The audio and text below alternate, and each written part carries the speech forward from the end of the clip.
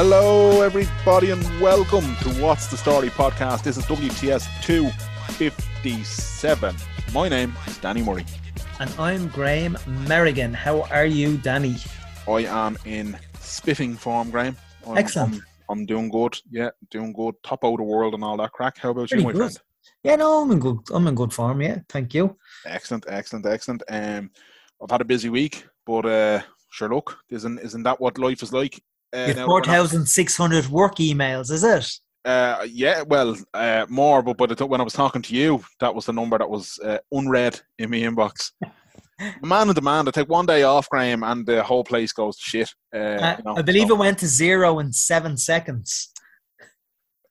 Are you insinuating I had my finger on the delete button for quite some time? Not at all. Control Alt Delete. Thank you. If anyone who I work with emailed me in 2014, I'm due to get back to you in 2023. So just hold tight. When you will be a married man. I will indeed. Yeah, that's right. That's coming up quickly. But sure, look, people have heard me waffling about that for a while, so we'll give the wedding talk a break this week. But I do, Graham, want to talk to you about a very, very serious matter. Oh? You had a 90s dinner, and I just thought it sounded wonderful. A 90s dinner. This evening I had chicken, chips, and peas, mushy peas. Real man, that is... Loads of salt on the chips and loads of ketchup. Oh, yeah. Now, here's... I don't know if we've ever talked about this before. What variety of ketchup is in the American household? There's only one variety of ketchup. Oh, we're gonna have a fall now. I can sense this. There's only one acceptable brand. I can sense this is going the wrong way. And it's Heinz. Oh, you're a fucking... get out. Don't tell me you're a chef. I am a chef, man, through and through. Chef brown sauce, that's all I'll have. No, Chef ketchup is just like vinegar. I like the zest, the zinginess in it. No, it's vinegar, man. It's not. Chef ketchup is not for me. You give me a bag of chipper chips of salt and vinegar and a bit of chef ketchup. No. And, oh my word. I'd rather the big old industrial size KVI ketchups than that. Do you remember the big, huge KVI? Oh my god, yeah. That cheap ketchup was unreal, man. Do you remember you got like a little plastic tray of chips and Lansdowne Road, and it'd stick a load of that ketchup on it? Yeah. And it'd feel like it was minus 20 degrees, but holding them chips, you are warm and happy. What? And you didn't want you would cause a World War III if your ma attempted to get that ketchup in on a Friday from the shop. There'd be murders. There would be absolutely murder. There would, yeah, absolutely. It's weird. A lot of people are Heinz ketchup, and I feel like they're just Heinz because their granny was Heinz and their ma was Heinz. No, Heinz. I just think it's an inferior. It's an inferior condiment. No, it's not. No, you don't know what you're saying now. To be honest, I'm perfectly aware of what I'm saying. Thank you. I think that the chef ketchup is just far too vinegary, and it's just not for me. I do like the chef. I like the chef brown sauce on a ham and cheddar Sambo. I do like now. I've a soft spot for YR brown sauce. My dad is a chef brown sauce man. Well, he was. He wouldn't. I always used to think that was called JR. No, YR. But me granny was a YR woman. My mother is a YR woman. So I've got mongrel blood in me because I'll go for either one of them. Do you know what I mean? But love it. What mayonnaise is in the American fridge? Hellmann's. Hellmann's is really it's the staple, isn't it? I'm suspicious of people who opt for a different variety of mayonnaise. Yeah, I wouldn't even attempt to go to another variety. But that said, do you know what? One of my good friends, Robert, put me on Christmas Eve. I went down to his house. He texted me at about 5 and said, "Do you want to come down for some ham sandwiches?" Rob sounds like the type man I want to be friends with as well now. Yeah, so I went down about 7 o'clock Christmas Eve. I had a fresh ham, only out of the oven, on White Brennan's bread. And do you know what condiment he had? Oh, here we go. I'm intrigued. And the condiment was stunning. The sandwich was accompanied by potato, cheese, and onion on Christmas Eve. A fantastic choice. And the condiment was Dun's Simply Best range of gherkin mustard relish. Oh wow. Daniel, it was a taste sensation. Well, I I had am it. intrigued now. Yeah, oh man, the mustard gherkin relish. Everyone that's listening to this, go out to Dunn's, go to their Yeah. Simply Best range, and get the mustard gherkin relish if you're that way inclined for a good condiment. And the Mustard gherkin sandwich relish. was sensational. And I'll I never forget that Christmas Eve now. a mustard gherkin. I am going to. I'm gonna. I'm a fan of Dunn's.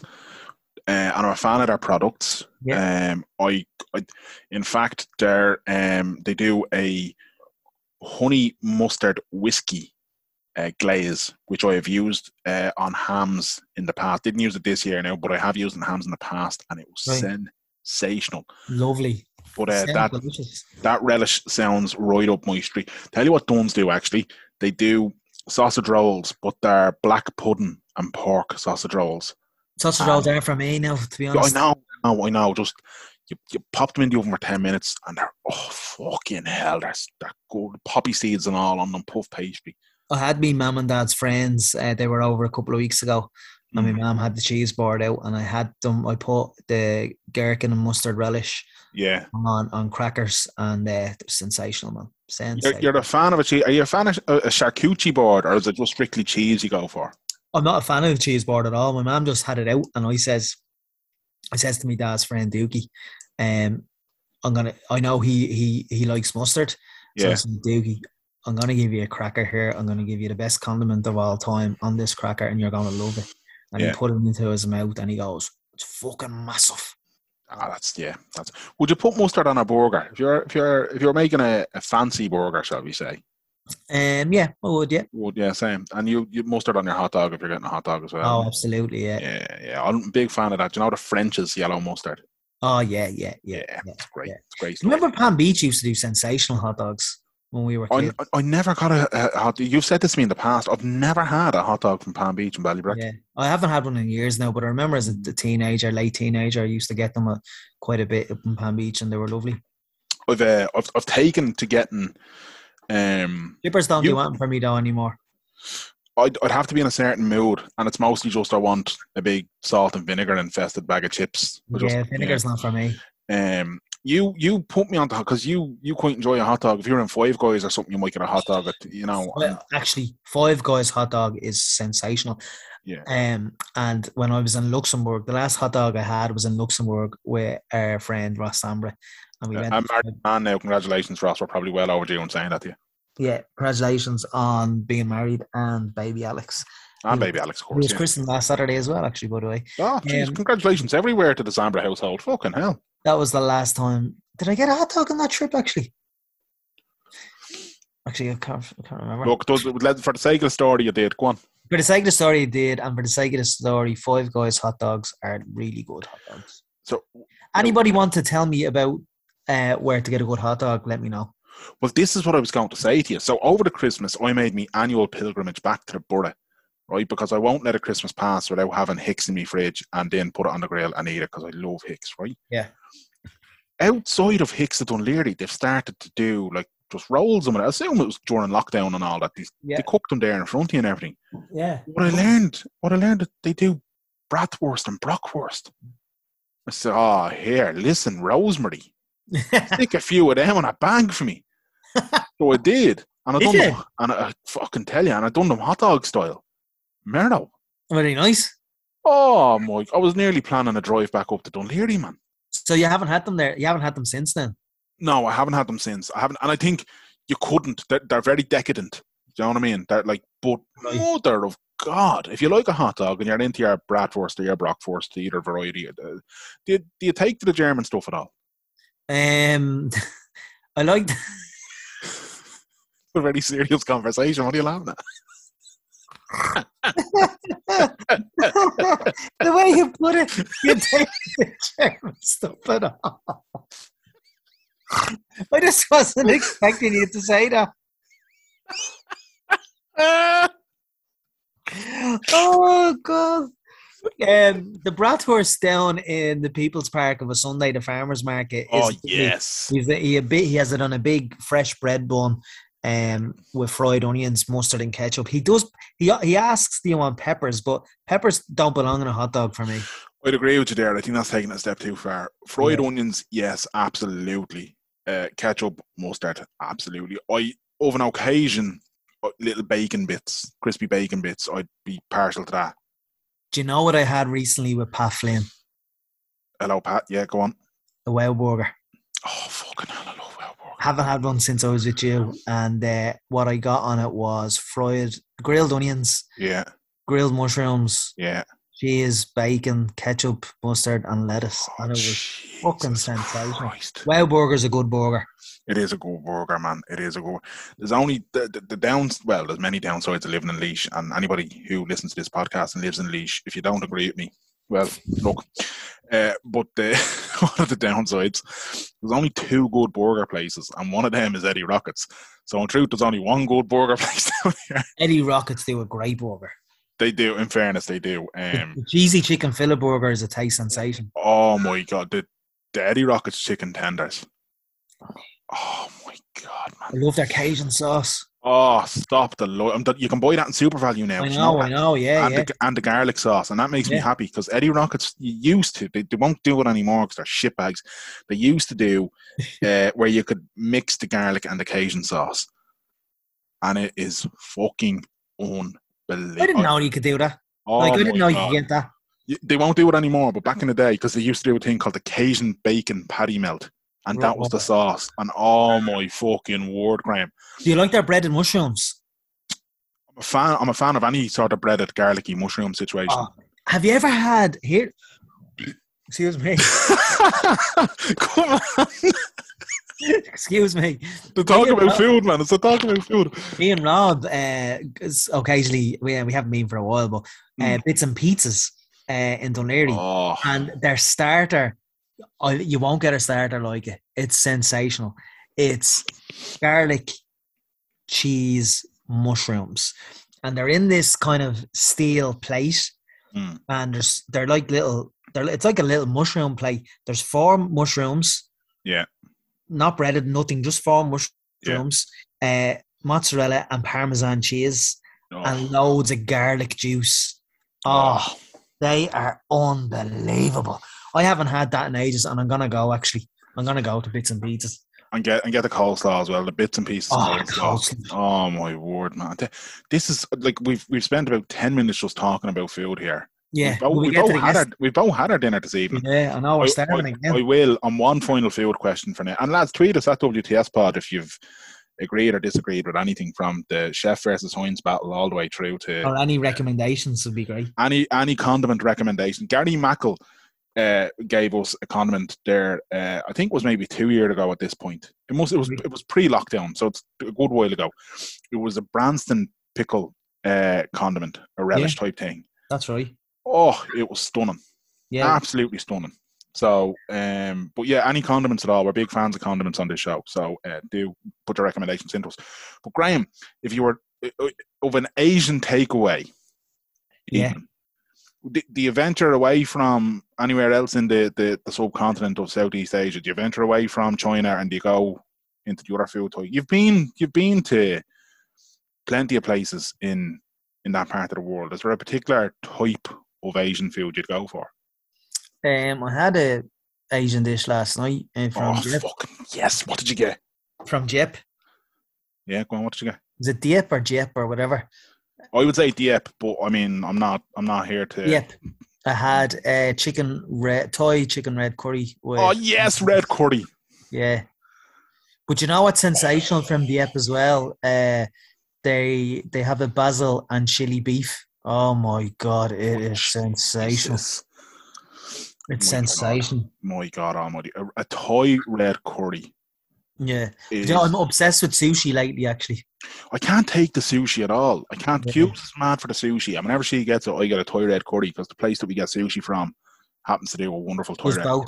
Lovely. Have you had so she gets sushi from a place that you should try their Japanese chicken katsu curry. I fucking love a katsu curry. Oh, it's amazing. Oh my word, I love a katsu curry, man. It's amazing. I love prawn tempura as well from the. I can't take the prawns, but I do like tempura batter in general. Oh So, yeah, it's stunning. But Dunn's Cornels Court have a sensational new fresh sushi place where they prepare the sushi there and then, and they just put it on the shelf. And I go up there. I'm actually going to go up in the morning. And did Dunn's Cornels Court have a sushi bar now? Yeah. Dunn's Cornels Court is sensational. The boom is back. The boom is back. The boom is back. Getting a sushi out here, and it's not a pre-packaged thing. That is, it's like their artisan area in Dunn's where they have the meats and the cheese and the butcher in there. The butcher in there is sensational. Yeah. So their sushi up there, I get it with wasabi and soy sauce. Oh, the tuna and the salmon and the prawn, the California roll. Come here to me, sushi. Yeah, that's what they get. They get the California roll and the Northern Maki, whatever that is. Yeah, sensational. Anyway, and look, I'm fucking lepping and everything now. Yeah, I'm going to have a whisper now and a packet of hula hoops because I've had me dinner. Yeah, I'm going to have to go down and have a rummage downstairs and see what there is. What will you take? I don't know what there is. There's a lot of Russian sweets down there, and I like some of them, but some of them I don't like. So I have to check the wrappers carefully to see which one I'm taking. I think there's a few packets of King in the Presto. So I might go for the crisp sandwich. There's fresh bread there. I'll go for it. Anyway, I get enough about food. Jesus, we've had a waffle there about food. Our guest, Graham. Our guest is Irish independent football correspondent, co-host of the League of Ireland Central podcast and contributor to Off the Ball. It's the brilliant Daniel McDonnell. Hi lads, how are things? Thanks for joining us. Man, thank you for your time, Dan. Much appreciated, mate. No, not at all. Been a busy week, Dan. It has, yeah. It has. Like, I mean, we're talking on Wednesday evening now, and we've had 3 press conferences this week related to 3 days of stuff like the Euro 2028 bid on Monday, the what was the thing on Tuesday, the FEI press conference strategy launch on Tuesday, and then we had the League of Ireland launch on Wednesday. It's like, sort of a Craig David week, League of Ireland style. You know what I mean? Like, really, just, I don't know what we've got on Thursday and Friday and Saturday and Sunday, but Monday, Tuesday, Wednesday is set a pretty high bar, for what the rest of it could represent. Well, I mean, if the Craig David song is starting to go, well, you could be making love by Sunday. So let's see what happens. Probably releasing a statement by Sunday. If it's football history. Yeah. We'll go in order of things there. And you said the bid. The big bid was the first thing. What did you make of it? Yeah. Well, I mean, I think sometimes you probably have to be conscious of, you can have your own personal opinion on something, and then you have the broader issue that exists around it. And you're obviously reporting on something, but you have to report the news of the event. But also, there comes a point, and I mean, I suppose that's one of the things about reporting. You have to, at certain times, just report things and let people judge it. But if you have the scope, which I suppose I do quite often to do opinion, you have to sort of not let one blur the other. But I mean, I hate the bids. I hate all this nonsense. Right? It just drives me absolutely nuts, And I appreciate that. I'm completely it's okay to be wrong and to be hypocritical sometimes, and you don't always have to wed yourself to a view and then decide. That's probably one of the great problems we have in debate and life, that you just can't change your mind sometimes. But I really hate the bids, but I did at the same time admit that when I was watching the Euros last summer and it was pretty good, having previously said I don't care if these 4 games come to Dublin or not, it's irrelevant. There was a part of me thinking, geez, it would be nice to go to one of these games today, And I do understand that the opinion that, I understand the attraction of a tournament coming to Dublin. I understand, yes, that if it was here, and I think there's a good chance this will happen, by the way, I'm sure I could probably get caught up in the buzz of it at the time, and it will make some inspirational memories for people, and I get that, but it's just so irrelevant in the context of what Irish football needs to do at the moment. To get the big shiny bid. It's always the big bid. It's always this. It's always there's always something that they need to get onto the 6-1 news with. You know, it's always that type of like, this is the thing that, you know, I often think like the Delaney years and all that came with it, there was an element of, there's the news cycle, but what we really want is to be on, we want to be talked about on like the Sunday morning, you know, current affairs shows. Like, you know, we want Brendan O'Connor and we want sort of their panel of talking heads to start going, oh, it'd be great to have the Euros in Ireland, you know, or the World Cup in Ireland. And you know, towards the end of the Delaney years, you had the bluster of, well, you know, we got the Europa League final to Dublin and we got the, we got the underage, under 17s starting. And I mean, did any of that matter when the association was 70 million, 80 million in debt and everything was fucked, basically? You know, it's like, well, we got Porto and Braga here, you know, on the bright side. Like, so, and I think that is the fear now.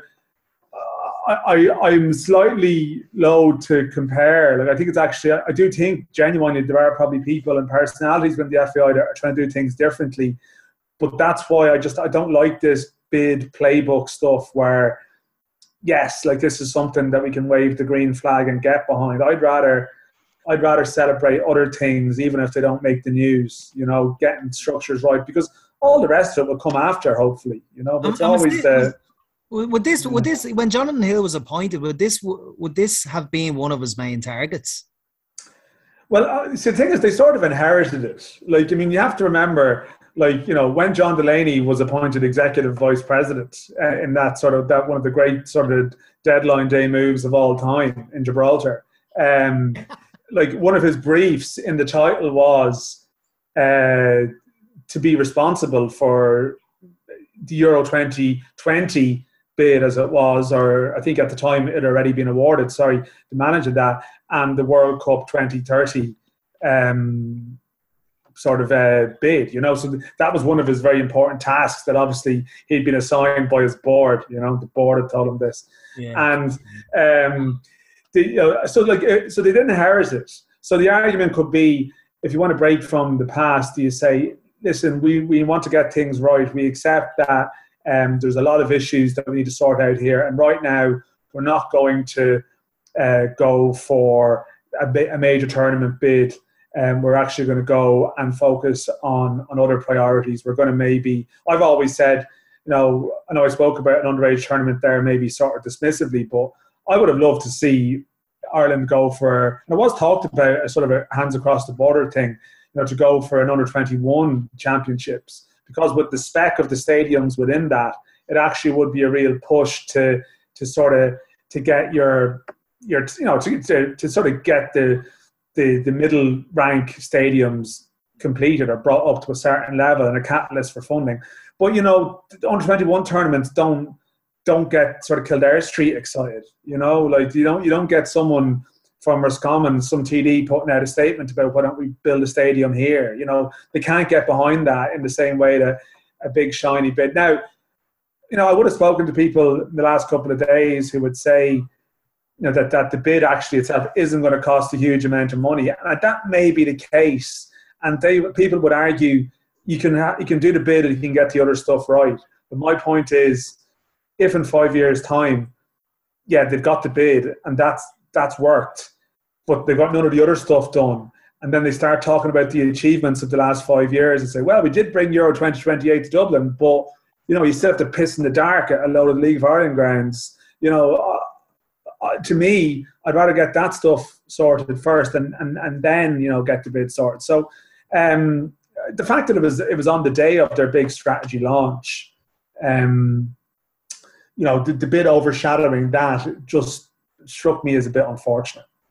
Yeah, and I noticed with the launch as well, one of the targets was the FAI Cup final day exceeding 40,000, I think, by 2020. To sell it out. Apologies, sell it out by 2025. Is that not like counterproductive in terms of, you know, why not look for weekly League of Ireland games to be improved instead of one match per year? Like, Yeah, no, I agree with you. And like, I was sort of tempted to rip the piss out of that until I realised that I'd written a column at some stage in the last year saying they should be aiming to sell the FAI Cup final out every year. And It goes to, I was it just goes like, without saying they should be anyway. yeah, no, and like it's true. Like I think that game should be sold out every year. But you are right. Like it's a bit like, and I'm not having a go at it because it's a great initiative that they've done. But you've seen in recent years, you know, in Croke Park, the ladies' football finals, massive crowds, and you see these sort of, well, this is the highest attended game in Europe, and that's lovely. You know, that's actually an achievement. But obviously, the real success is when people are going on a more regular basis. And I always say, well, what was that, the semi-finals? And in fairness, I think that actually is improving. And you could argue that one eventually leads to the other. But I take your point. In a strategy, you probably should have, I think, something that could be measured, that it's not just, you know, you could throw out a load of free tickets and fill the final as well. Like that can be done as well. Whereas week to week asks more consistency of you. Did anything from the launch, Presser, did anything kind of, did you celebrate anything when it comes to League of Ireland grassroots? Was there anything to write home about? Not especially, because like the whole thing is a bit, like, it is a bit vague, right? But, and I mean, there's some fluff in it, like, and there's some nonsense in it too, like, you know, targets that, you know, like, yeah, stuff about, well, you know, the top 30 League of Ireland ranking by 2025 in Europe, without going into it. It's practically impossible to do that, you know, and a lot of the more important stuff, again, without getting bogged down in it, I know it's more general audience type thing, so like it's without getting bogged down in the granular sort of detail of it. Like there's a complicated diplomatic sort of issue on the ground between the League of Ireland clubs and the schoolboy football clubs, and I do accept that no one's going to produce a strategy plan that is going to have a one-liner that says here's how we're going to fix something that has been broken for years. They're going to have to obviously consult and get people around the table and talk, but sort of listening to Jonathan Hill chatting about it, they don't have any solutions at the moment other than let's just try and get the right people around the table, which I think has always been the aspiration. But the big thing is going to be that they have an appointment coming up to like appoint their new director of football, which is replacing Ruud Doctor, who was there before. And that's just a bloody important appointment. Like, they have to get that one right. And that to me is like more important than any of the other stuff. Like, it's more important than Stephen Kenny's contract. Like, it's getting the right person in the director of football job, I think, that can try and bring those strands together. But the sad thing about it is someone who like cares about this and covers this beat and wants things to be better and doesn't want to be talking about the same stuff in 15 years' time that I was talking about 15 years ago. But it's possible that like it's almost impossible to repair some of those relationships, and the amount of damage that has been done might just leave a legacy where it takes a generation or more to get things right. But I hope and still want to believe in a part of me that they actually might be possible to, in the next couple of years, to focus minds and accept that this is really important now. Brexit has happened. We control our player production. We don't just rely on England anymore. Can we maybe get the right people around the table and find some common ground? There was a lot of people when Rudy Doctor kind of stepped down, or there was a lot of people in the schoolboy section on Twitter rejoicing that, you know, he had left. Is there anything? Is it only the underage leagues that he left a good legacy with? And some people still argue that as well. Oh yeah, listen. There's no agreement on what Ruud Doctor did, really. You know, as in, I think by the time he left, anyway, I'm not sure that his list of sort of allies was very long. You know, that even though the decision to bring in these national underage leagues, you know, and give the responsibility to the League of Ireland clubs in that area is probably his legacy, that doesn't mean that the League of Ireland clubs felt that he did it in the right way, or that, you know, what they've been left with. I mean, in some cases, they didn't even necessarily want some of that responsibility and the cost of having some of those teams, which isn't great either. Yeah. But I think the issue that there was with Ruud Doctor at the end, from which I can glean from talking to people, was that actually that he wasn't great for actually maybe bringing people together to talk. Again, that there would have been people whose gripe with Ruud Doctor may not have been the decisions that he made, but it might have been that they were never consulted about them. And that was the problem. And whatever they try and do with that now, it needs to be, it's a sort of a United Nations job for someone, to sort of to manage it rather than a football guru. People talk about needing someone with a vision. Like, it's not about, to me anyway, this person, whoever it is, it's not about their style of play or, it's actually about their people skills probably in dealing with factions, and the rest of it will follow, hopefully. And as what names have been muted for that? Because I haven't heard nothing. No, it's a good point, really. I don't. That was spoken about yesterday. The point that was in the context that it was raised was, do they need someone Irish to do it, as in someone who knows the lie of the land? I think Jonathan Hill's line was, Irish solutions for Irish problems are probably what's needed. That sometimes maybe Ruud Doctor was thinking he was in Holland when he's not. Like, you're in Ireland where it's not like it's not as structured as it might be in Holland, where you might have a population centre of 1 million people centred around maybe one club, one senior club. Like here, you could have that with 6 or 7 senior clubs, couple of hundred schoolboy clubs, some of which are very good, a powerful wing, and then the GAA and everything else that goes around it. And I think that would have been a broader criticism as well, maybe trying to, and there will be different views in this. I mean, I know you're a Shamrock Rovers fan. Stephen Bradley, for example, would have been someone who would be of the opinion the underage league sort of started younger.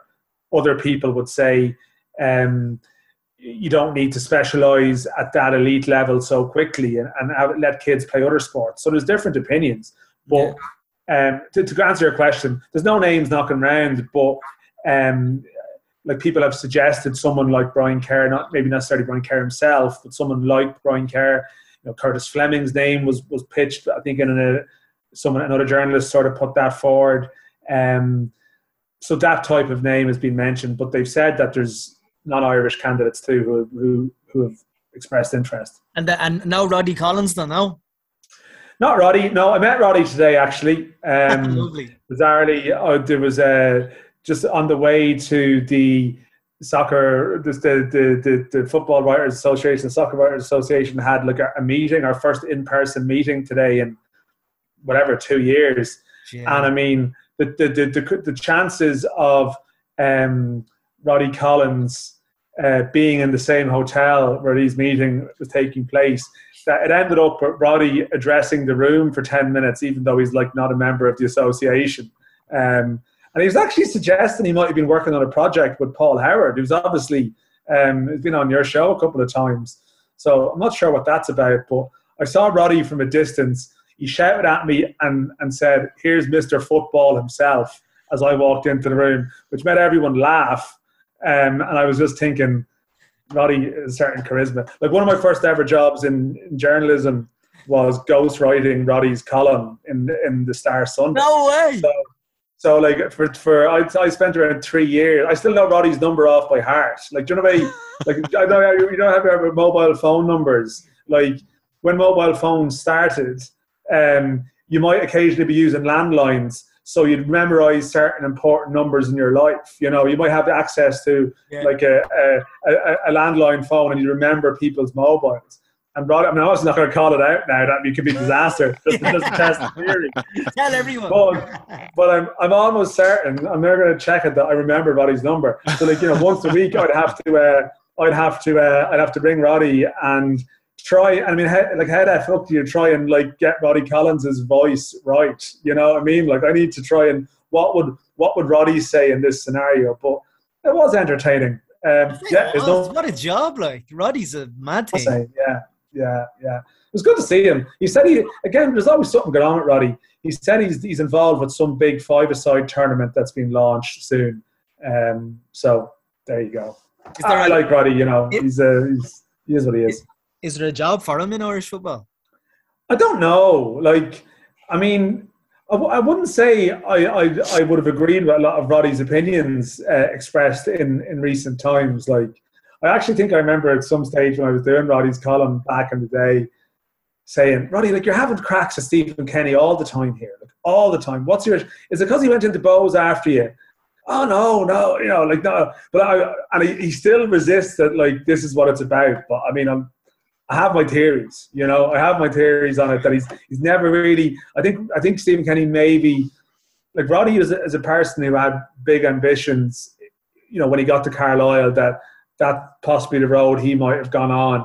And I do think there's possibly there would be a strand of people probably within the game here who see Stephen Kenny getting the job that they might have aspired to one day and thinking, why did it have to be, you know, why was it him? You know, and Roddy, I would say that to his face, to be fair. So I'm not even saying it sort of in a backhanded way. I'd love to see him back, though. I mean, I'd love to sort of see him pop up somewhere, but I don't know. I'm not sure. You'd have to ask him. Would he have the desire to go lower again than where he's gone in terms of the clubs where he's been at? You know, it's a slog, to be fair. Yeah. Would that desire be there? But I mean, I'd love it. I mean, Roddy and Pat Dolan and Darren McKeely and all these figures like that were on the scene when I sort of started working in it. You can't have enough of those guys. You just can't always don't have to always agree with them. But the fact that we're even talking about him shows that he captures the imagination in some way. Absolutely. Rod Squad was absolutely must-watch television. Yeah, like it was. I mean, it's big. I mean, like Roddy is just. I'm trying to think. Actually, the Rod Squad. Like I watched it, but it's so back in the memory that I'm trying to remember scenes from the Rod Squad. Am I remembering them, or am I remembering some discussions I had with Roddy myself? You know, because I seem to recall regular references to Louis Copeland. You know, there was definitely one day. I met him in the hotel, and he was just there with Vinnie Jones. You know, just in the lobby of somebody's. I just come down, and they were close, and like, I think there was a sense of the Rod Squad that it was obviously the great thing about it was a camera sort of following Roddy around, you know, and his things that he says and does. But if you ever go and meet Roddy in a public setting, that's a bit what it's like sometimes too. It's like he is almost. He's like a character in a, you know, it's like a sort of a Larry David thing or something going on where like Roddy is sort of, you know, there and things happen around them. Like the sheer fact that, as I said, I hadn't seen him in ages and I just saw him like, he just started addressing a meeting randomly today, like, you know, for the first time. Like, what was he saying? He just comes in. I see, well, Mr. Football, as I am now, came in late just as he was finishing his speech, as he was walking out. I was walking in. But I don't know. I gather everyone got they got a 10-minute pep talk from Roddy, you know. So, I mean, listen, honestly, I you know, you need those characters. And like, to be honest, for me, when I was starting off, it was actually great fun every week, like just to be talking to Roddy, because I think that was around the time as well, if you remember. I think that was around the time he was at Dublin City. Yeah. And he went from Dublin City to Rovers, wasn't it? Was that the controversial thing before? Yeah, around the time. But that was around the time when he was signing like Carlton Palmer and Efan. So I think I was brought up to meet them. Actually, I think that was it. I got like exclusive access to meet Carlton Palmer and Efan Okoku. I think, and particularly Palmer. I seem to recall Carlton Palmer being there, sort of wondering what he was doing here, you know. And I was signed for Dublin City. But sure, Roddy, like, he had his connect. Well, I mean, again, like, for all Roddy's sort of his front and his sort of, some would say it's spoof, you know, but for all, and I wouldn't say it. Like, this is my point. Like, he is well connected. Like, you know, Roddy would pick up the phone and he would genuinely have like long-standing contacts and friends, you know, across various strands of the game. Yeah. So I'm guessing through that network, he was able to get at some of those lads. I mean, I don't know what's, I suppose if you don't know anything about Ireland and you hear the Dublin City FC, you might think that this is like the premium team of Dublin that's looking for you, as opposed to. Yeah, exactly. I'm sponsored by Carroll's. They might even know the Carroll's gift shop, like if they've been in Dublin before, and they're thinking that this is the centre of the universe, as opposed to like a bag of jerseys out in Santry, But like that's what you might have assumed that it was, And Roddy is charismatic. I mean, I think Roddy, if you talk to Roddy and he tried to sell you something, you definitely end up thinking about it. There's a podcast coming up, actually. The Rovers fan podcast, Tales from the East Stand, have an interview with Roddy Collins. So that will be interesting coming from, a Rovers fan perspective, because it's obviously going to be talking about his time at Rovers, which was quite controversial in some aspects. So that'll actually be very interesting. That was a very talented and very social team that they had that year, wasn't it? I mean, there's no way they should have got relegated, but I know the Irish fell out of the place a bit too, during the year and stuff. But it was it looked like a team that you wouldn't trust them to win a league, but you want to be invited to their Christmas party. It definitely was that type of team. And that was the year they were in Dalymount, wasn't it? So I was freelance at the time, so I would have covered a lot of their games, and they're often very good to watch. But it'd be interesting to see how much he spoofs about that season, because he's known a kind of known spoofer. Well, I mean, but by the end of that podcast, Roddy might have convinced some people they qualified for Europe, until someone points out, no, the following season they were actually in the first division, But I'm sure when he was out in Malta or something, he might have told them he got them to Europe that year. I used to interview him every week on Dublin City FM when he was the manager of Monaghan United.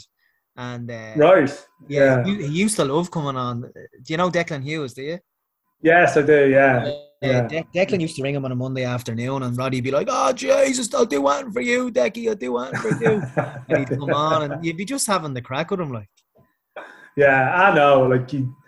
As I said, as an early life experience in journalism, it was probably a really good one, to be honest. Because I ended up then I was on Off the Ball with him then, as it was, when the lads who are now second captains were off the ball. So we had a weekly League of Ireland slot then, which I think Roddy probably might have.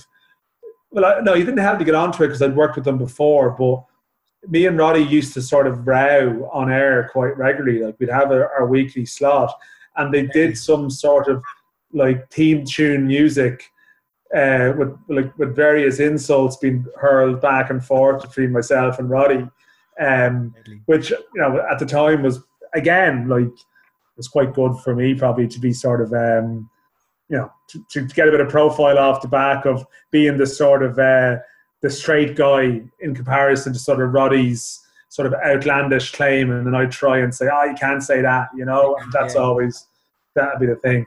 That didn't happen, Roddy. Yeah, that's just not true, Roddy. This is unclear. Yeah.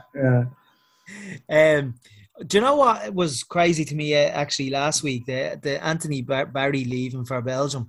Now, it wasn't crazy in terms of the fact that he accepted the job. Why wouldn't you accept the job? But it was a bizarre appointment in the first place, I thought, in the sense that how did we get someone of Anthony Barry's caliber, and will we be able to replace him with somebody of his caliber? Yeah, how they appointed him is basically, it was through the connection there was through Rory Higgins, who was on, who was Derry City manager now, but was on Kenny's coaching staff. And Rory Higgins and Anthony Barry were at Coventry together in the mid-2000s. And then when Rory Higgins did his early stage coaching badge, I think through the IFA up north, I think Barry was on the same course, and they sort of reconnected. And then obviously Barry's star was rising. So never knew that. When the vacancy popped up, when Damien Duff left, I think Higgins was able to say that there was a connection to Barry, and I think Kenny would have inquired about Anthony Barry too, and that's basically where it went. They had a meeting, and it was a coup to get him. Like, you know, in hindsight, like at the time there was the I mean, it's only whatever that was, a year ago now. Like Anthony Who was a thing that a lot of people said, you know, why didn't he appoint someone we know? Like, when actually they had recruited one of the best young coaches in Europe, and that's not hyperbole. Like, that's how he's regarded. So I think what they did say yesterday is that it's probably raised the bar in terms of the type of appointment that they will go for now. I don't think you're going to see them go for, say, someone on their first coaching job, you know, to replace them, or something, some ex-player who isn't experienced in coaching. I think it wouldn't surprise me if they ended up going for someone who's, say, working for a club in the UK and it's another share job. I think that's probably what it might be. Is there any names muted already? Because I know John. No names muted. No, I don't want to throw them out there, but like, I think nothing that I'd be writing about yet. So I probably shouldn't say it on a podcast. Like, you know what I mean? But like, I don't actually know. I just know that that's the profile they're looking at, is lads working for your own podcast, Dan. Well, I mean, I'm not even sure if I'd give it to them, you know. I wouldn't like to mean that, because that might involve telling Johnny Ward beforehand, in which case you've basically told everyone in Dublin, you know. So you can't do that. Definitely can't do that. What was I going to say to you? In terms of the new season, there has been a lot of kind of to and fro with new signings and stuff like that. Do you know, actually, the Finn Harp signings, I think it's a New Zealand international. Yeah. There's a Croatian fella as well. Croatian, yeah. That's it. Yeah. How do these signings happen at all? How does Ollie Horgan get these signings like? I have no idea. So I was talking to a guy who was with Finn Harps last year, who knows the scene up there, and he was telling me, like, there's some fella from Croatia is after landing up and moved his wife and kids to Ballybofey, you know. And I'm just sort of thinking of, you know, the football world, and like what I love about football, and it's why, you know, above all sports, it's what I love about. I mean, I love the international aspect of it. Like, I love the fact that you can go to any country and there will be a football community of sorts there. And I think what we've seen in recent years is that, like, Ireland has latched on to this, and it has become a stop on the sort of life's journeys for a lot of these people. And like, you know, I mean, Sligo signed a guy from New Zealand yesterday, and we've had all, like, there's two Spanish lads over in Galway. I was chatting to someone about them today who are getting used to life over there, and I think it's brilliant. Like, I don't know what the hell the Croatian will think of it, you know, in around 6 months' time. Like, when he's sort of like, and you say, how does it happen? It's just, I mean, it's the same discussion you can have. The world has got a lot smaller with sort of online platforms, and I gather that there's even like certain apps being set up that clubs can pay for, where they put into it sort of like a dating app or something, like, you know, what they're looking for, you know, what age, what requirement, and like it sort of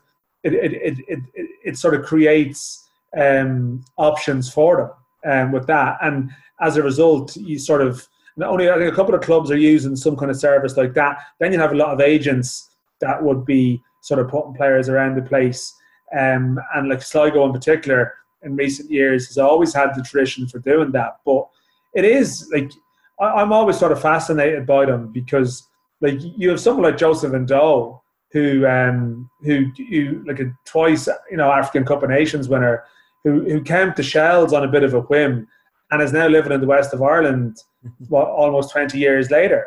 And you'll have other lads who'll be been and gone in 3 months going, what the hell was I doing there? You know, and like Dundalk in recent years, like, signed a load of these lads.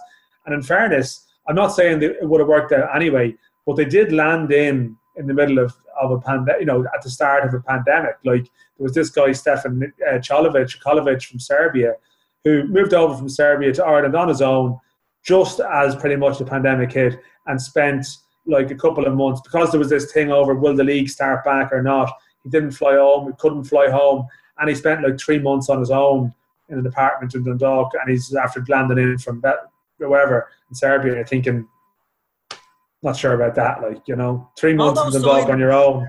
All those signings that went Dundalk to is hard for anyone. all those signings that went to Dundalk that year, Dan, are they more or less cleared out now? Pretty much, yeah. I think so. I think they had to get, the club needed to get, if one of their players got a new club, you need to get an international clearance form comes to the club that they have to sign. So they know if any of them. So like Abibi, the keeper from Albania, Italy, who was there, he definitely hasn't got a club yet because they haven't got the release in. But they had this guy, Nathan Ottawa, who played in 2020. And then all of a sudden last week he got a club in Azerbaijan, and the dog got the word for that.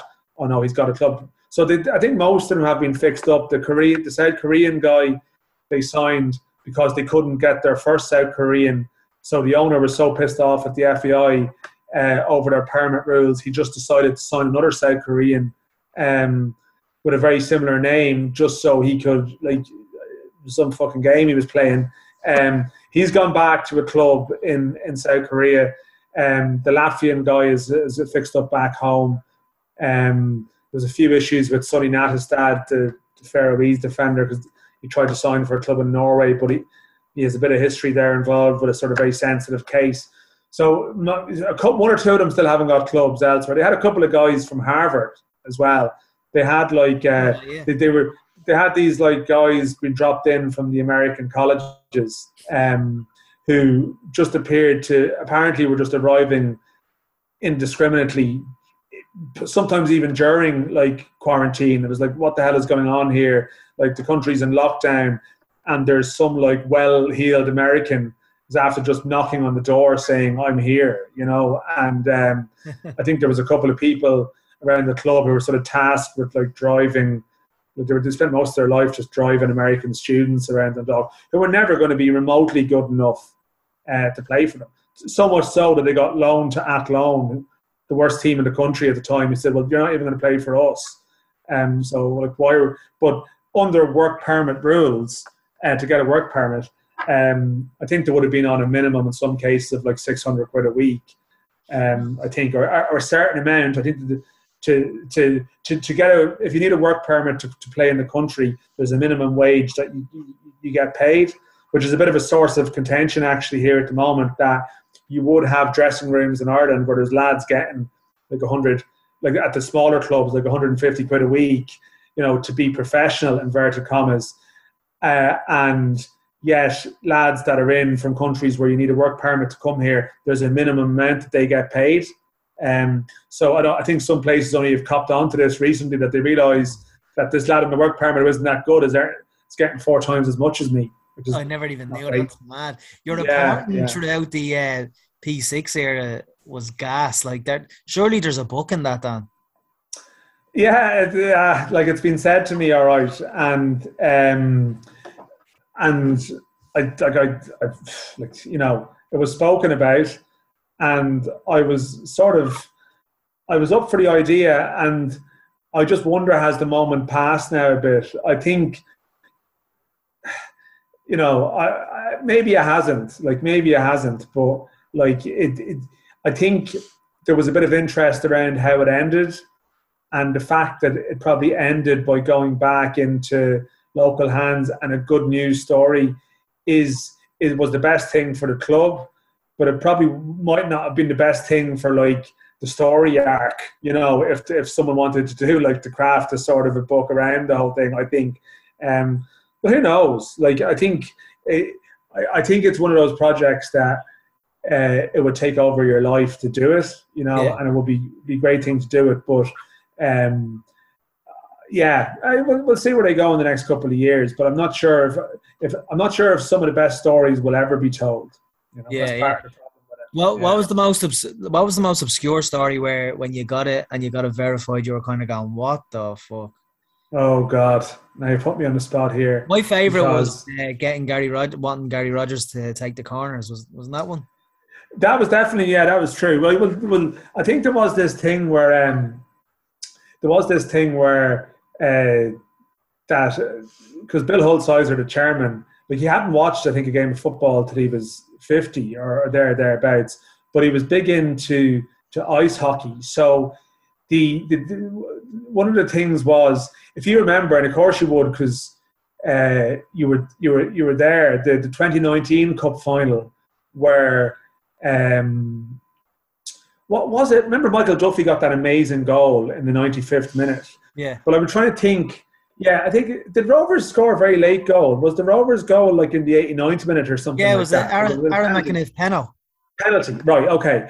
And from the tip-off, all the Dundalk players, just Brian Garton and then everyone, just like the centre half. I just remember Garton in particular being a centre half, that they all lined up on the halfway line.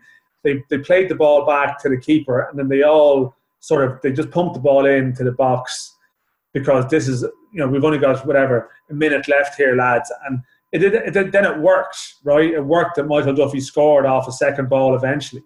And Bill Hulsizer was at this game, and he just decided, he went in and said to someone with a straight face, he was like, I've watched that goal there.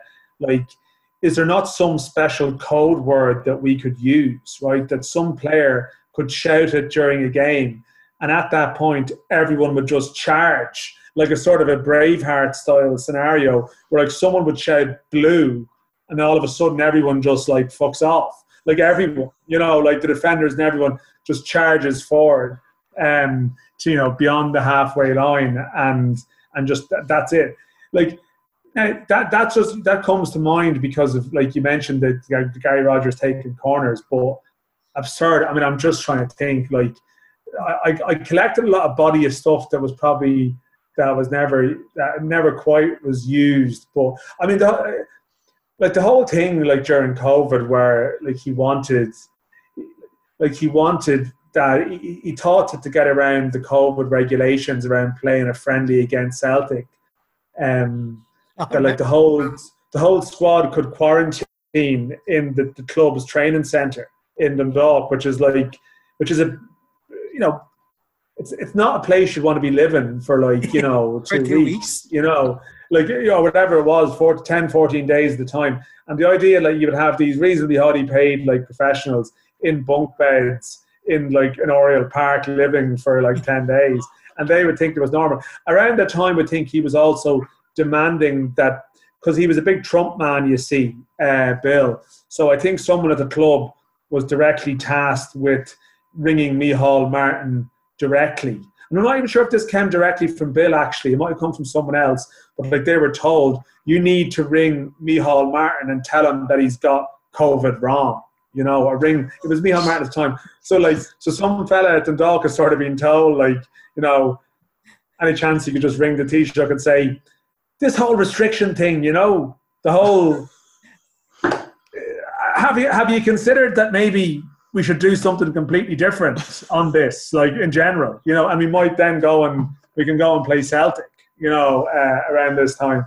God. But there's a lot of other stuff you would have needed lawyers to go over to get through. Like, that's not even the half of it. I think, to be honest, you mentioned the book thing. I'd say there's probably some people who were there for all of it, that they could, if they really wanted it, they could. I did say to some people at the time, it probably would have helped me out with stuff and information. And I remember saying to them, I hope you're keeping a diary on some of this stuff, because it would be amazing. I feel like, the documentary, it was happening in production at the time, and they could have done something with it. But anyway, who knows? It might appear someday. Danny here is a Bohemians fan in Pantoland, just to annoy me. He's not really League of Ireland as such. He just tries to get onto the Dublin Derby bandwagon when it doesn't go my way. Isn't that right, Dan? Oh, well, that's an outrageous accusation you're throwing my way, Graham. I'm a diehard Bohs fan. Yeah. He's got a Bob Marley jersey in the background there, sure. Yeah. Like, Got it 2 years ago. Yeah. On Etsy. On Etsy. They're Bohs, speaking of Bohs, they have another rebuild to do for the season. How do you see, well, generally speaking, in terms of the new season ahead, obviously people will start seeing who outright bettings are going to be in terms of who's going to win it, top scorer and stuff like that. How do you see it? Do you think it's going to be a competitive season this season? Um, I think, if to be fair, if things clicked for Rovers, like Shamrock Rovers, I think they probably should still be a bit ahead. Like, yeah, the Bows thing, like they lose players a lot, like it consistently happens, and they have to rebuild. And I've sort of a bit of sympathy for Keatlong on that. You know, they have a good track record for, I think, probably, taking players at a particular point, improving them, or certainly, bringing them, giving them a better platform. And then they lose them, and that's difficult. I'm not sure. Like, I think Bows probably, was it the year before last? Like, they were probably the second best team, and there was a couple of derbies where you were watching them thinking, like, Bows could really, if they could sort of keep this together, they could push on. But that hasn't happened, and I think they wouldn't be in my sort of projected top three, if you know what I'm saying. I think, like, I would have thought, like, Derry, with the players they've brought in, and the potential it has to ignite up there, I would have thought they'd be pretty strong. And I still think St. Pat's, they were second last year. They have signed well. I was chatting to Owen Doyle during the week for a piece for the weekend, and they brought in someone like him straight from League One. So I think for Bows, it's going to be harder for them. But I do think, probably like Rovers, as much as I think they should win the league, there's definitely more excuses for them dropping points. Like, I do feel like the level might come up a bit this year of some teams. I'm not sure how strong the leagues they've won have actually been, to be honest, as much as that would wind people up. But, like, I think they haven't had to work too hard really to win them. I think, sorry, that's wrong. They had to work hard to win them, but the fact that Dundalk completely capitulated, like, they were trying to, like, take Dundalk off the pedestal, and then Dundalk took themselves off the pedestal. So, I think Rovers will probably face a more sustained challenge this year. But I sort of have a theory that they probably had another gear to go to, and maybe that challenge, particularly with Jack Byrne coming back, might actually be the one that pushes them on a bit too. But I'm really looking forward to it. I had felt the two seasons we won the league, I agree with you to a certain extent, in terms of I always felt we were only probably in third gear. Always felt like there was 2 gears to go, and never quite got there, perhaps because of the opposition. In some respects. So yeah, I mean, this season, like, I think Shells have strengthened very well, and everyone will have their eyes on Shells, seeing how Duff will get on there as well. But yeah, I do think it'll be more competitive, and Rovers might have to step up to 4th and 5th gear, and hopefully that will be bringing the 3 in a row.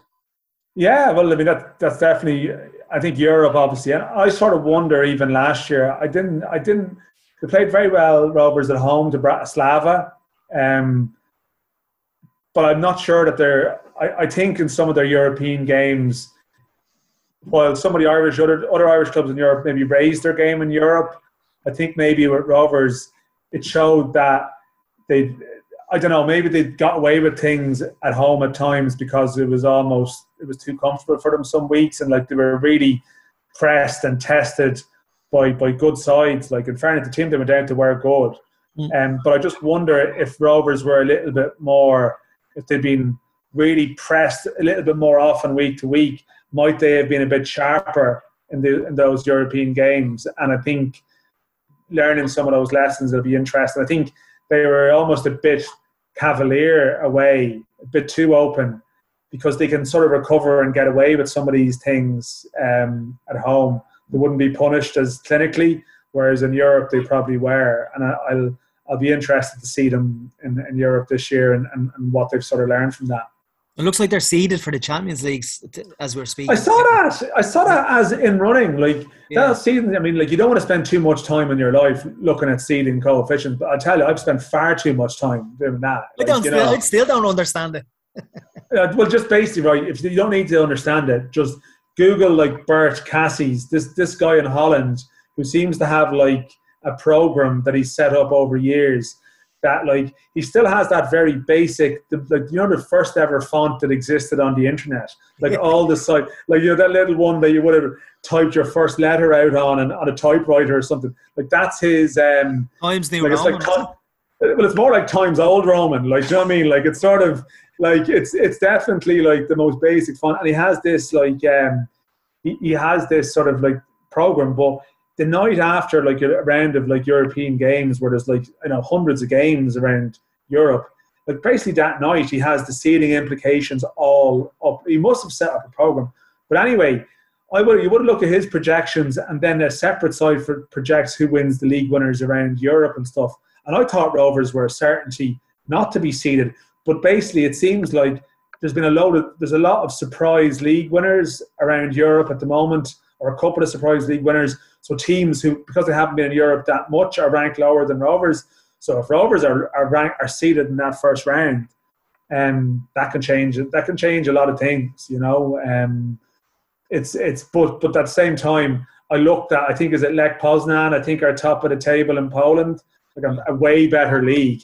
But because they haven't been in Europe that much, they're seeded lower than Rovers. So you could be seeded and play Lech Poznan, which would be a worse draw than you could get, on the other side of it. So let's not think too far ahead about it. Like the Polish league has got months left to go, but yeah. You just get giddy when we're actually allowed travel now to away matches, calling the Champions League fixtures, which is going to be great. Well, this is fingers crossed. This actually will be the thing, and like that's the thing. The last couple of years, like I haven't been on a League of Ireland European trip. I got to 3 of the Ireland games in the autumn, but didn't do any of the club matches. And even the year Dundalk were in the group stages again.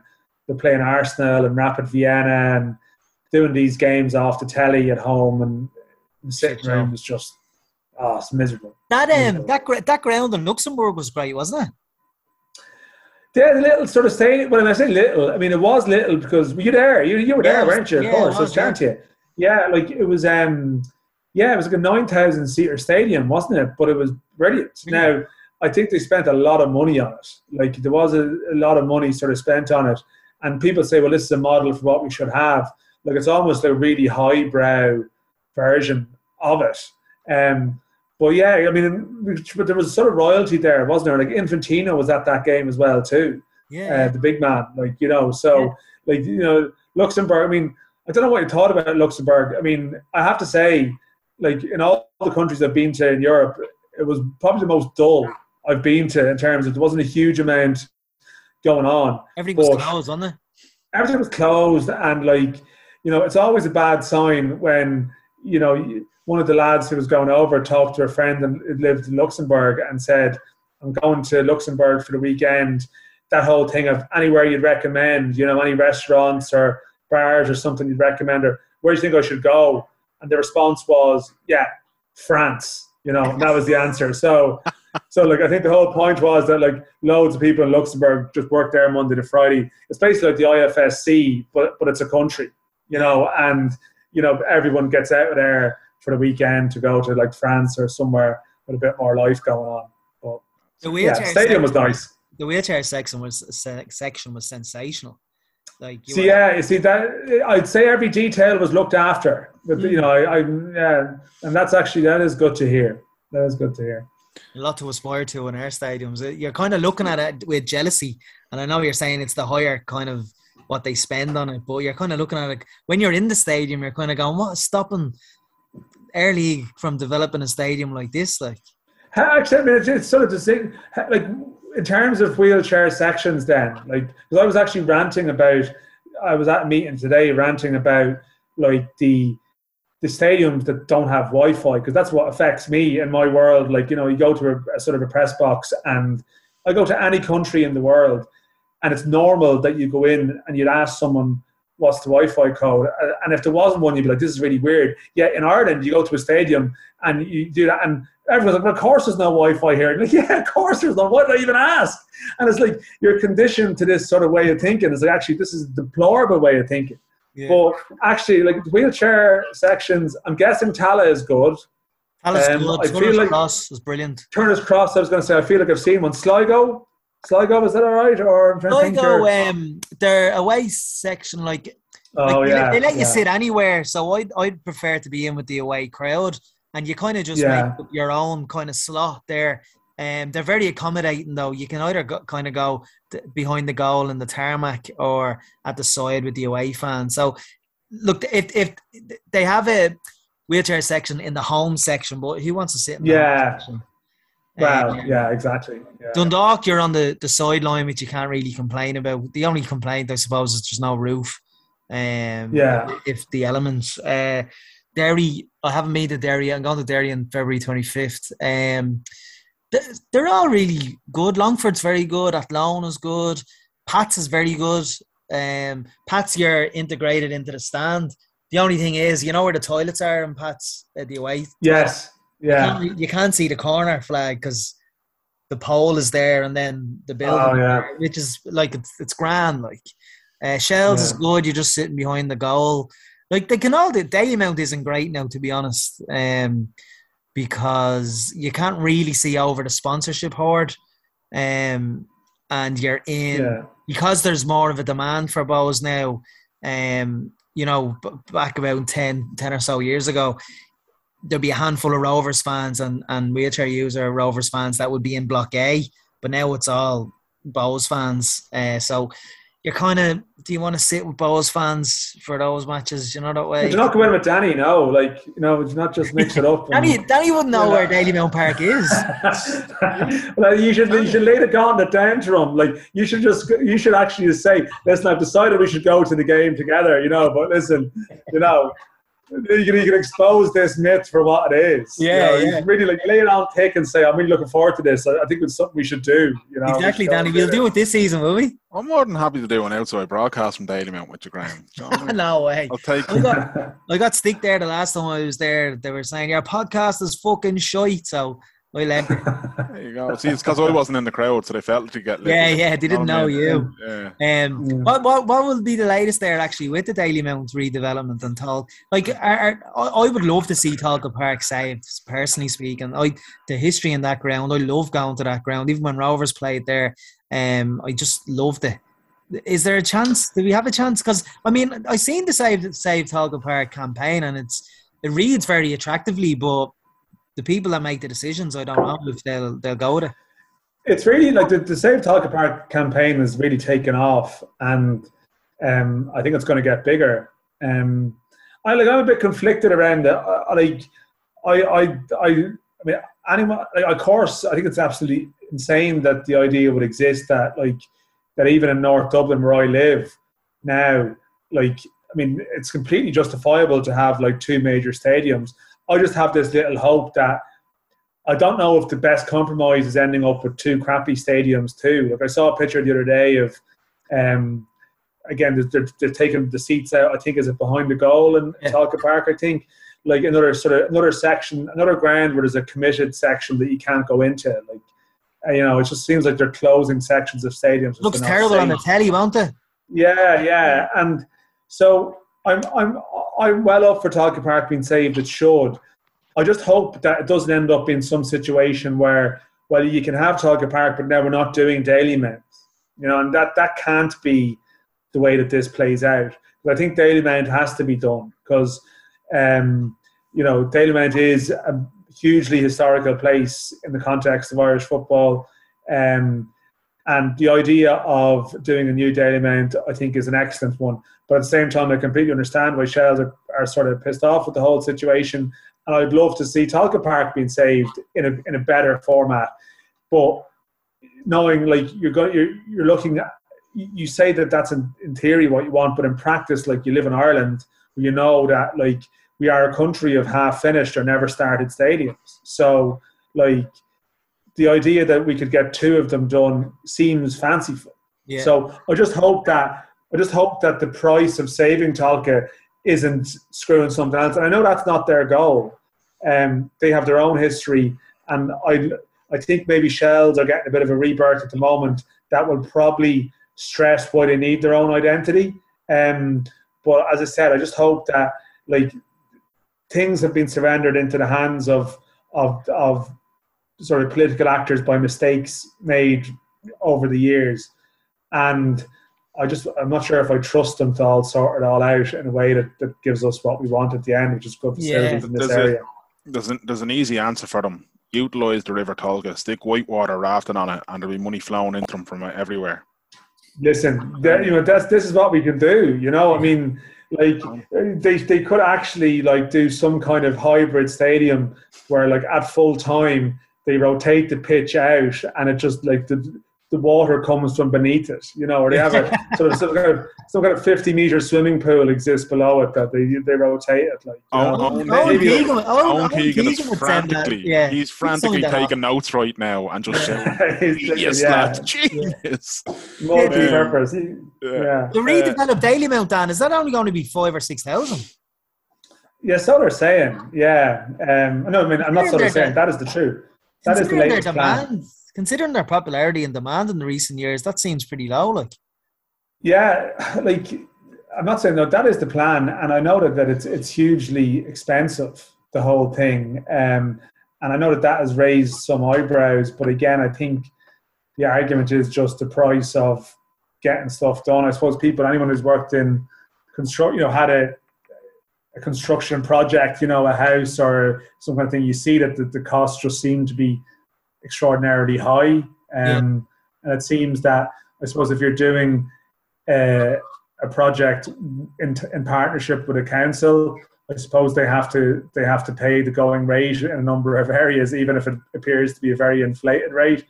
And I don't understand it, but then I don't have the head for this to be able to talk with authority about what it should cost. It just does appear that in other countries, stadiums of that size cost less, but it feels like with this day, but it's like, what's this, the Metro Link or whatever, Metro North, which is like, I mean, when is that ever never happened to come to pass? Like, there's children who haven't been born yet, who will die of natural causes before that's done. You know what I mean? So like, that's sort of like, that's where we are, it feels like, with that project. We've an awful habit of making a balls of building things. Children's Hospital comes to mind as well, and the amount that's paid for that.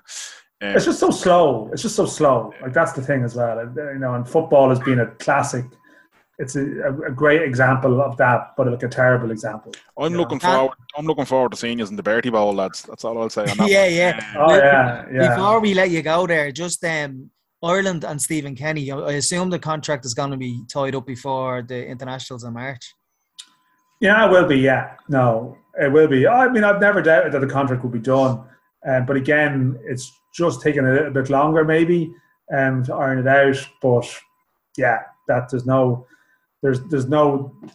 no grey area around him staying or anything like that. No, and do you think Festi Ebisola will be in the March squad?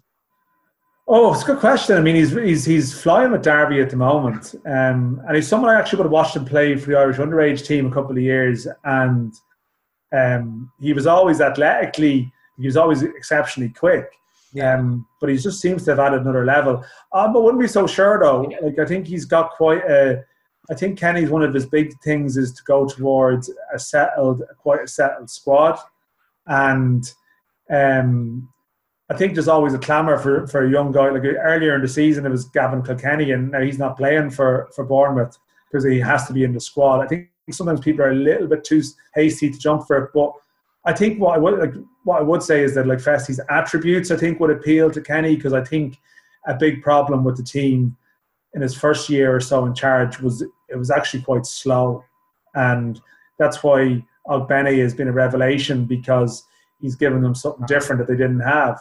So I think he'd be considered, but I wouldn't be 100% convinced. But in the summer they have these 4 games, which is going to be a big camp, and they'd probably have to call up a big squad for that. So maybe I could be wrong. Like, you could spring him in there, but if everyone else is fit, maybe not.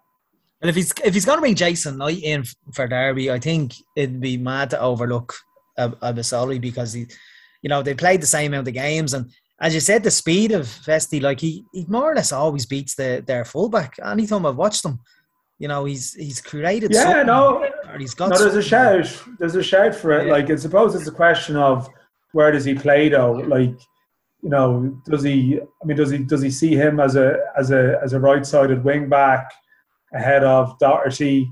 Yeah. Probably not, to be honest. You know, so like, would he call him up? Maybe, but would he benefit more from playing a few games with 21s in that time? I think you could argue in the last couple of camps that there have been times when lads have been in the senior squad who aren't going to play that the 21s might have needed them. I think calling them into the senior too quickly can be there can be two sides to that. Detrimental to the 21s. Listen, Dan, thanks so much for your time. I look forward to the League of Ireland podcast, League of Ireland Central returning. And the halfway line newsletter, is that back? That's starting back on Friday week. Yeah, it's free to subscribe for it. You know, I think people are afraid of paywalls, whatever. But this is free. It just like cleverly then puts in a load of pieces that are behind the paywall to try and like tempt people towards them. It's like, come on, you've got this far. You want to read this. If anyone signs up, just be careful as well, because the first two always end up in the junk box. So. Yeah, it's very important. You can always, if you sign up and you have any issues, get on to me on Twitter, because I can sort it out. Deadly. Dan, thanks so much for your time. All right, and thank you, Dan. Enjoy the season. And good to chat, lads. Yeah, I'll see you in Daily Man for your big outing. Yeah, I look forward to it. Absolutely, yeah. You'll see me in the Bob Marley jersey. Don't worry. I contributed absolutely nothing to that podcast, but you know what? I'm perfectly fine with that, because you and Dan, you took it away, and I flew by as well. Like, I enjoyed listening to it. I was just listening, I was like an audience member for that podcast. It was great. But if you're that way inclined to support League of Ireland, I think Dan's podcast with Johnny Ward is excellent, and they always have excellent guests and excellent insight and stuff like that. So League of Ireland Central podcast is back next week. So everyone hit subscribe to that, because it's a good one. Indeed. Yeah, absolutely. And check out The Independent as well. That's buy newspapers. Buy journalism's important, including sports journalism. So support it, because if there wasn't good journalism, we'd be left with the likes of Gript and those lunatics. So, you know, or Boris Johnson would still be a journalist, which is even more fucking terrifying. Oh, Jesus wept. But Graham, good, well done. You navigated that podcast with Dan beautifully. I'm very proud to have just sat by idly, and hoped you didn't ask me anything, because I wouldn't have had a clue what to say. Well, we talked about so much food in the intro that an hour later I'm still starving. And you still haven't had your crisps sandwich. So we will head off. Where can anyone listen to us, Dan? You can get us online at wtspod.com, or you can check us out on Spotify. Free, by the way, lads. Just hit subscribe and all our episodes come to you directly on your mobile device. You can get us on Apple Podcasts, you can get us on Stitcher, you can get us on Podbean, Podcast Addict, Podcast Republic, anywhere and everywhere that podcasts are available, including Amazon, and asking Alexa and asking Google and all those kind of things. Just subscribe to WTS Pod. We're there waiting for you. I'm at Danjo Murray on the social medias. He is at Merrigan Mania on the social medias. This has been WTS for this week. Until next time, everybody, clear eyes, full hearts, and lose. Too sweet.